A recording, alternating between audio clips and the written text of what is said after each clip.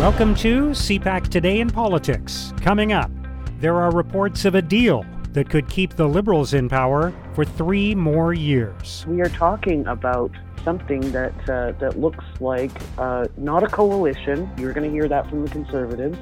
It is not a coalition government, but it is an arrangement that would see the Liberals and NDP cooperating to spare Canada an election for the next few years. The Prime Minister prepares for a NATO summit on Russia's invasion of Ukraine. This is a question that is existential to the West and to the world's stability. And so that's why we will do everything in our power to make sure that we can isolate economically, politically, and diplomatically Russia, and at the same time that we can continue to support Ukraine by providing more weapons and also more very difficult sanctions against Russia. And Scott Aitchison pushes for unity in the Conservative Party. The only way we are going to win in every part of this country is through our unity, by respecting each other, by talking about the big ideas and demonstrating to Canadians that we have the commitment, the courage, the character to be trusted to govern and lead. It's Tuesday, March 22nd. I'm Mark Sutcliffe. Let's get right to the top political stories this morning. I'm joined by Susan Delacourt, columnist for the Toronto Star. Good morning, Susan. Good morning, Mark. So let's start with the fact that there seems to be a deal that has been struck between the Liberals and the NDP that would allow the Liberals to stay in government for another 3 years. Tell us what you know. It's astounding, isn't it? Yes, news of this started to ripple out last night when I think it started to ripple out when the leadership of the party started to consult their MPs. And so we are hearing from multiple sources that the Liberals and New Democrats are talking. The deal was not done last night. There's still some ways to go, but I think it's a tentative deal that, yes, in exchange for NDP-friendly things in budgets, in Liberal budgets, for the next 3 years, the NDP would agree to let Justin Trudeau stay in power, passage of confidence motions, etc. Some of those things include dental care as part of and what I'm told, quote, real progress on pharmacare.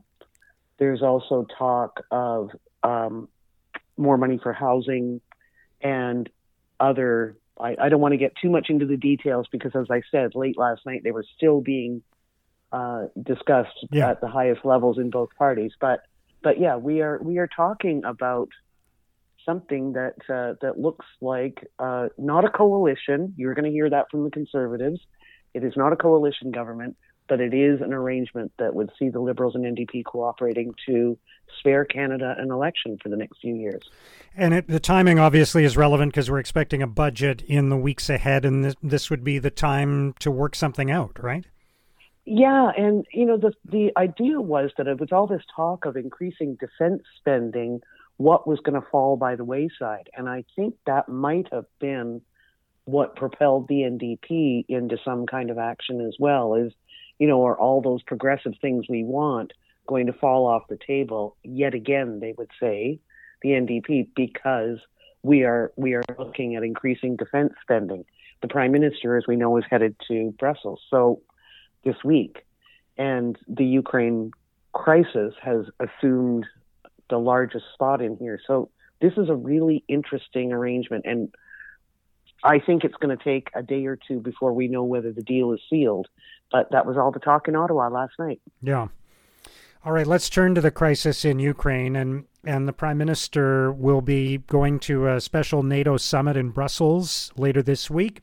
President Joe Biden of the United States will be there along with other NATO leaders. And of course, the backdrop for all of this is a lot of talk about the requirement for NATO members to spend more on defense.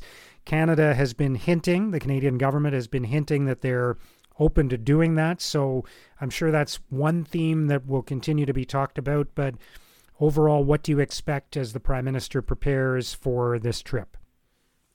Well, I'm betting today's cabinet meeting, if it's still going ahead, and I believe usually Tuesdays are cabinet days, will be a very interesting one because several ministers made reference last week that they hadn't heard the case being made yet at full cabinet. So I guess there is eventually going to be a discussion there about what goes in the budget. This was not, a month ago, this was probably not on the radar, but we are going to see something for defense. And, we're hearing that the world has changed and therefore the budget has to change. The Prime Minister leaves tomorrow night, Wednesday. Well, he will be in Brussels on Wednesday night. He has some meetings there with the European Union. And then you're right, then there's a full NATO summit. Yesterday, it was interesting. Joe Biden, the White House, put out a statement, which was kind of ominous, about Americans should be doubling down and preparing or, battening the hatches against cyber attacks. And that, the White House throughout this has been quite open about their intelligence and what Russia is up to. And a special statement going out about cyber attacks looming is interesting, and I'm sure is going to be discussed. Biden is off to Poland after he goes to NATO, and Poland has been putting forward the idea of a peacekeeping mission, which is not full combat for NATO, but it's a chance for Canada that Canada likes to see itself as a peacekeeper. So I think we should be listening for that as well. And also, more sanctions. Whatever, NATO has been acting in lockstep on sanctions against Russia. Canada has been taking somewhat of a leadership role on some of the financial measures too. So I think it's going to be an interesting week for the Prime Minister and for all the NATO leaders. And certainly there's, not a day goes by where we aren't horrified by what is going on there. And I think this,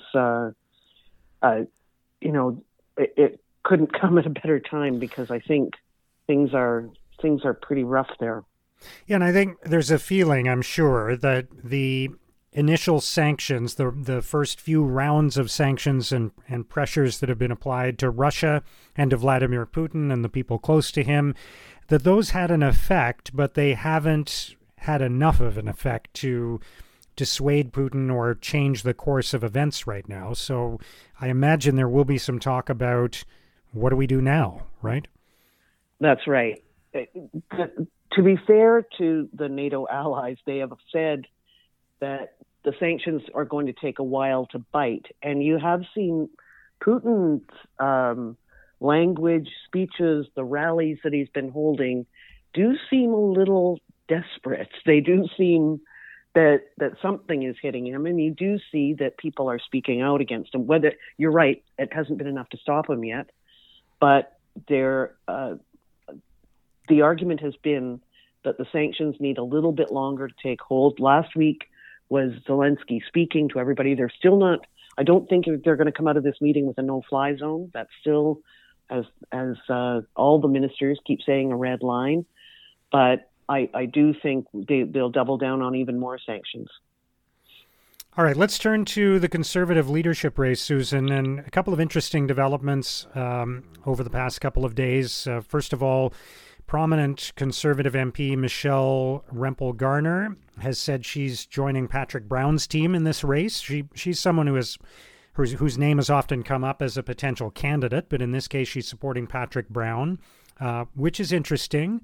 And I'm finding the candidacy of Scott Aitchison also interesting from the tone that he's taking and the message that he's delivering. I don't think anybody thinks he's going to win the race, but he's talking a lot about the need for unity and how both Conservatives and Liberals have contributed to an increasing polarization, and they've capitalized on issues to drive wedges. These are my words, not his, but that's the tone of what he's been saying. So I find that theme interesting, especially in what has the potential to be a very polarizing Conservative leadership race.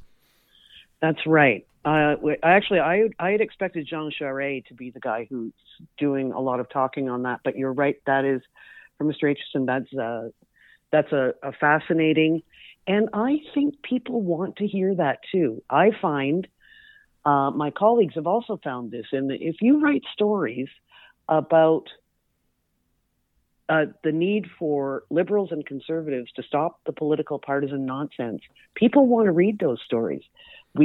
People really like those stories.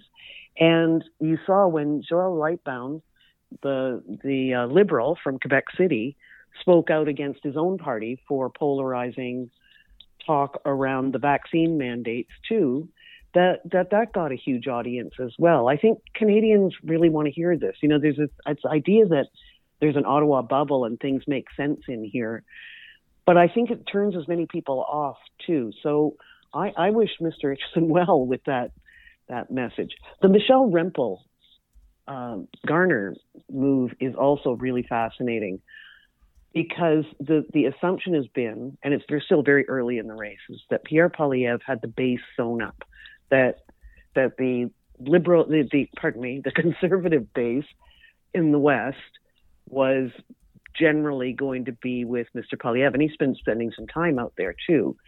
And Michelle Rempel has a huge following in the West, a massive following. Some have said she may be doing this as a way to increase her visibility as being a successor to Jason Kenney. But I think that supporting Patrick Brown is going to give Mr. Brown a foothold in Western Canada that he may not have had. If she can carry her people to Mr. Brown, Mr. Brown is in Ontario, and Pete, that is a fascinating development, and I don't think to be underestimated. Yeah. All right. Great stuff, Susan. Thank you so much for joining us today. Thanks, Mark. That's Susan Delacourt, columnist for the Toronto Star. I think NATO's trying to strike a very careful balance, though, between not having this conflict escalate further, recognizing that Russia is the second largest nuclear power on the planet. Now, here's what political columnists and commentators are writing about today. In the Hill Times, Michael Harris asks if the West will ever engage Vladimir Putin directly. Harris writes, "There is clearly an argument for the cautious position the West is taking. But what would the West do if Putin became so desperate that he resorted to tactical nuclear weapons? And what if he occupied Ukraine and installed a puppet government? Would the West leave it to Ukrainian irregulars and freedom fighters to conduct a guerrilla war, or step in? Showing strength in defense of Ukraine, no-fly zone and jets included, is better than awaiting the next outrage from the ex-KGB officer with delusions of grandeur and no conscience." In the Toronto Star, Gillian Stewart argues, "It's now clear the truck convoys were never about the pandemic." Stewart writes, "The truck convoy may have been forced out of Ottawa, but its followers haven't given up in Alberta. And since Alberta has hardly any COVID-19 public health restrictions or vaccine mandates at this point, they look completely out of touch with the real world when it comes to pandemic policies. They wield their trucks like tanks and weapons. And given the number of stars and stripes on display, they seem to yearn to be just like the January 6th rioters who almost took over the U.S. Capitol last year. Day by day, it becomes more clear that this was never about pandemic restrictions." At Policy Options, Robert Shepard, Everett Lindquist, and Diane Simcevic argue a new approach is needed for reviewing government spending post-pandemic. They write, "The pandemic has meant unprecedented spending by the federal and provincial governments, leading to significant budget deficits for some governments and chronic budget shortfalls in others. It has also created expectations on collaborative federalism that will be difficult to reverse. Canada has a window of opportunity to design an overarching policy compass for spending and policy reviews that embraces a multi-jurisdictional approach, a new national spending review process that is aligned with current approaches to cooperative federalism." Now, here's what's coming up on today's political agenda. NDP leader Jagmeet Singh will hold a news conference in Ottawa, and Governor General Mary Simon will continue her visit to the Middle East. And that's CPAC Today in Politics for Tuesday, March 22nd. Tune in to Primetime Politics tonight on CPAC for coverage of all the day's events. Our podcast returns tomorrow morning. Have a great day.